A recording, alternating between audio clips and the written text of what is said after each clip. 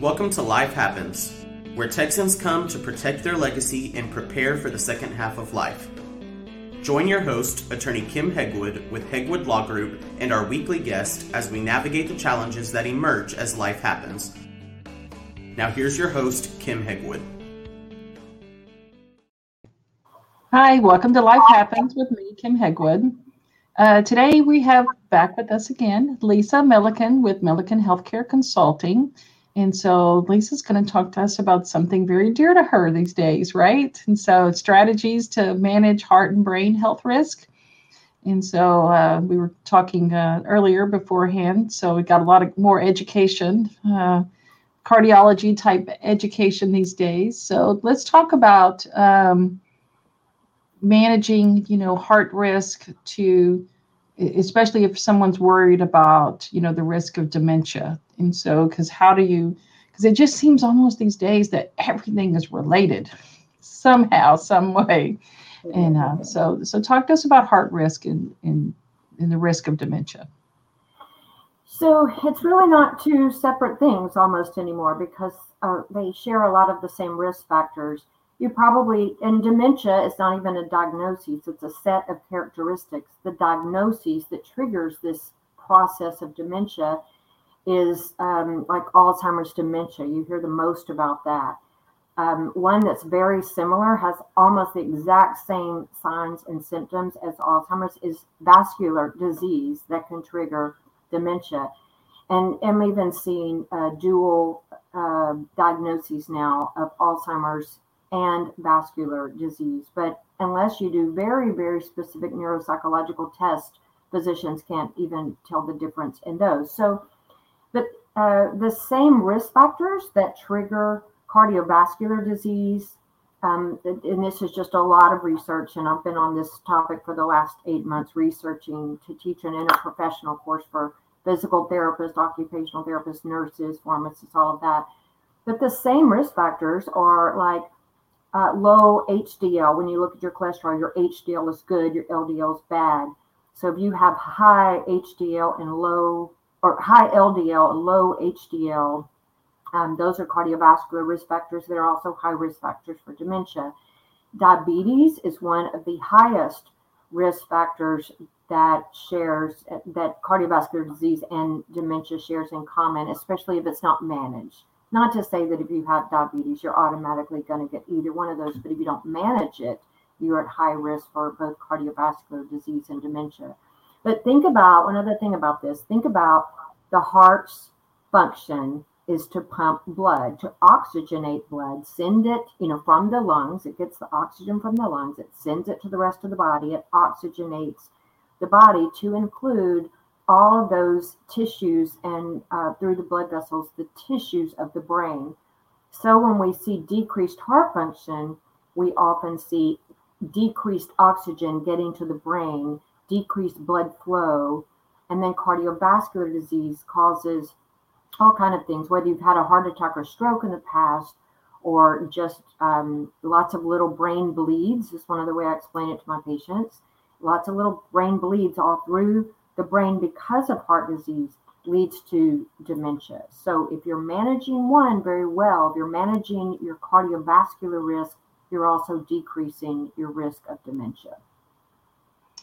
So what are some risk factors that you can't change? They're hereditary, and you look in my family and you don't have a lot of choice in some of it. Yes, mine too, my husband's too. So when I educate my patients, I'll say there's a few things you can't change. There's a ton of things you can change. So the things you can't change, number one is family history. I'll refer to my notes so I get it right. If you've had a brother or dad, so a male in your family that had cardiovascular disease before age 55, or if you've had a female in your family, like a sister or mom that gets cardiovascular disease before the age of 65, that can put you at risk. That doesn't mean you get it. That just means you are at risk, and it's highly advisable that you manage the things you can change, which will decrease the amount of risk. So that's your family history. A second thing is age. All people who are older do not get cardiovascular disease, but as you get older, especially those who are over 70, 80, 90, then you have an increased risk with age of further cardiovascular disease. And then if you already have disease, so if you've already had a heart attack, if you've had hypertension for many years, or if you have heart failure, layman's terms for that is congestive heart failure, CHF. In the literature and, in terms of scientific research, we call that heart failure. And many, probably all cardiovascular diseases eventually could lead to heart failure, and that's just a decreased efficiency of the heart to pump and to function. So if you already have one of those diseases, that's your risk factor. So that's the things you can't change, but you can minimize the effects of those. So that leads us into the things, what can you change? So some of the highest things that you can change that would make the most difference is one, to either not smoke or stop smoking if you already are. And I've seen people, and I just don't refer to my anecdotal, but everything we do is evidence-based practice. So one piece of that is what does the literature say based on science. But the second leg of that is what do expert clinicians say. And I work with a lot of interprofessional teams and value, what we've all learned for the last 30 years with our patients. That's a second piece of it. And then the patient's response and their experiences is the third piece of that. But all of that tells us that if someone stops smoking, even, in their 80s, if they stop smoking, within a few weeks, they start to increase their heart function, and it makes things better and it prolongs their life. So smoking is a huge one. Lipid management's another one. So having the right fats in your diet, good positive fats, and I call the positive fats, like your monosaturated fats from olive oils, avocados, nuts, those kinds of things. And getting rid of those bad fats, like the worst thing you could do for your heart is eat a donut. It's highly saturated.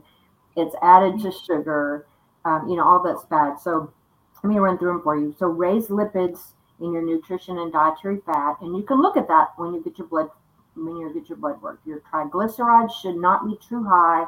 Your HDL should be as high as possible. Your LDL should be as low as possible. Smoking damages and narrows the arteries and increases inflammation. And inflammation is the thing that triggers the most disease. And like the top 12 diseases that we die of in America is triggered by increased inflammation. Well, smoking triggers increased inflammation. High blood pressure, overweight, obesity, diabetes is huge. So once you have diabetes, you want to manage it and do everything the doctor tells you to do. Increased glucose levels damage artery walls, which triggers heart problems, heart failure, all kinds of heart disease, and increased likelihood of fatty deposits on your artery wall. So if your artery, your blood's flowing through here, but if it's full with fatty deposits, your blood can't get through, so it's clogged. Physical inactivity leads to heart failure, heart disease. So the more active you are, the lower of your cardiovascular and dementia risk. Alcohol, and there's a lot to be said for that. A little alcohol can be good for people, but you get slightly over that and it can be very negative and it can affect your heart health. Salt and sodium and processed foods. And sodium is not just salt. I stress that a lot. Sodium comes from canned soup, from lunch meat, processed things. Anything that is preserved so it lasts longer has probably sodium in it. Stress is huge. And then sleep deprivation, gum disease, toxins, food allergies, all of that. Those are things you can change. So, so you talk about sleep, being, huge. And so why does good quality sleep, why is that important? Sleep replenishes your body. It prepares it for the next day. It does great things, especially in all the different stages of sleep, not just deep sleep, which you may get about this much a night, but that does a lot for you, but the different REMs. So poor sleep, I'll refer to my notes, and sleep deprivation, so not enough sleep, or even if you lose one night's sleep, it could take you weeks to get back to where you used to do, especially if you're over the age of 30. When you're 18 and you're in college and you lose one night's sleep, your body's completely recovered the next night once you get one night's sleep. over the age of 30, and then 40 and 50, it gets worse and worse when you've lost sleep. It takes a long time to recover. So sleep deprivation leads to chronic inflammation. And again, kind of like smoking, it's very bad for your arteries, for all of your systems, all of your organs. Chronic inflammation is bad. That contributes to plaque formation and artery hardening. So lack of sleep is so serious. But if you do get sleep, it heals your body. It restores your body. It repairs the heart. It repairs the blood vessels. And then one note from the research, ongoing sleep deficiency is linked to an increased risk of heart disease, kidney disease, high blood pressure, diabetes, and stroke. So get your sleep. If you've done nothing else right today, get a good night's rest. I think as kids, I was never that too terribly upset about naps, like most kids. But as I've gotten older, I'm like, boy, I sure miss a good nap, right after lunch, kind of stuff. Yes. So sleep I enjoy. And so probably the last factor that probably, hits most of us more so, probably me, easily, as far as managing stress to lower your risk. And so, yes. It's one of my favorite topics. I've been teaching like 2 to 3 hour seminars and workshops lately on managing stress because it leads to chronic disease. It's not just I feel horrible, something's not right in my life, I'm not balanced. It leads to disease factors. So today I went to a cardiologist appointment with my husband. It was a follow-up, and I love talking to cardiologists because I do so much research on cardiac rehab protocols. And he was telling us, well, also COVID, people have had COVID. Sometimes that triggers the onset of heart disease. But he was saying it's not just that. The stress levels that he's seeing in the last year of his patients is triggering the onset of cardiovascular disease. And that's a lot of things of what I teach is it starts with, releasing cortisol and adrenaline and all of these hormones. That's great to help you fight or flight for the moment to get out of danger, but it stays in your body because you constantly dwell on it, worry about unknowns and your crazy schedule and all of that. So let me just tell you a few quick things to manage stress. Number one, you've got to stop the nonstop release of stress and cortisol. So just take a moment and let's do this together. So breathe in, hold it for at least 5, and then breathe out. So I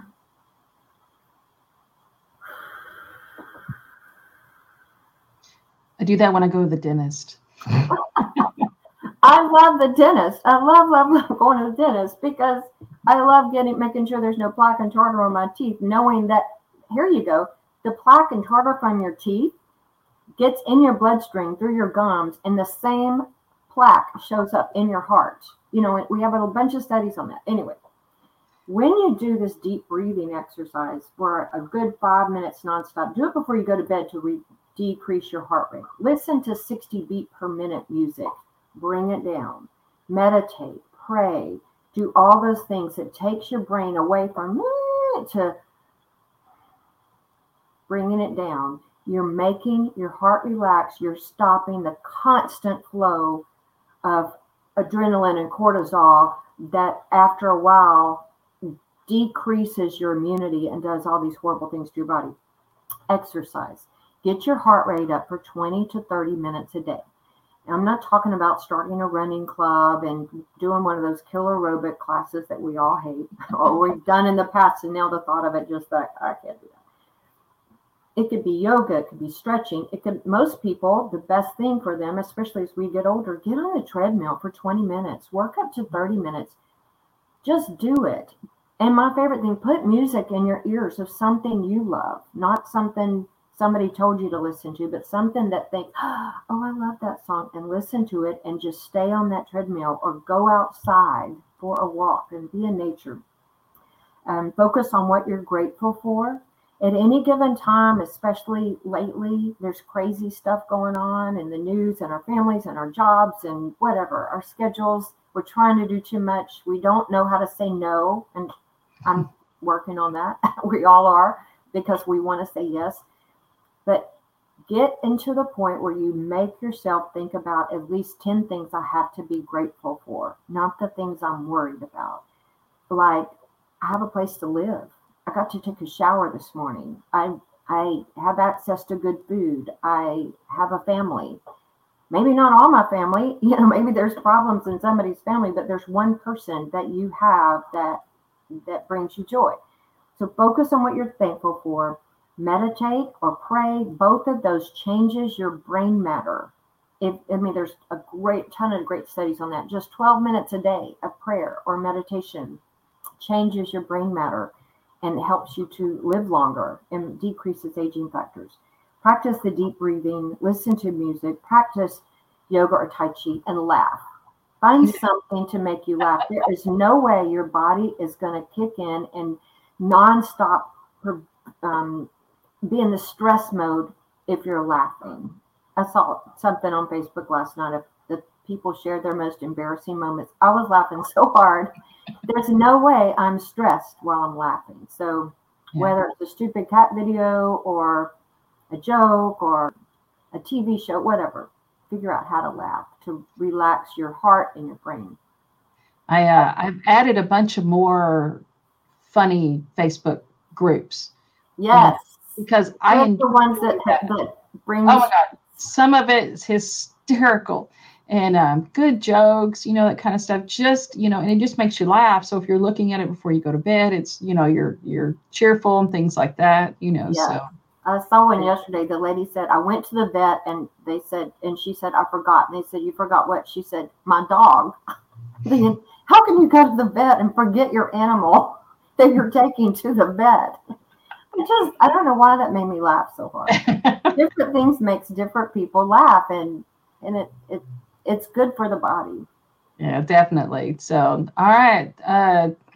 Somebody wants to find you, Lisa. How do they find you?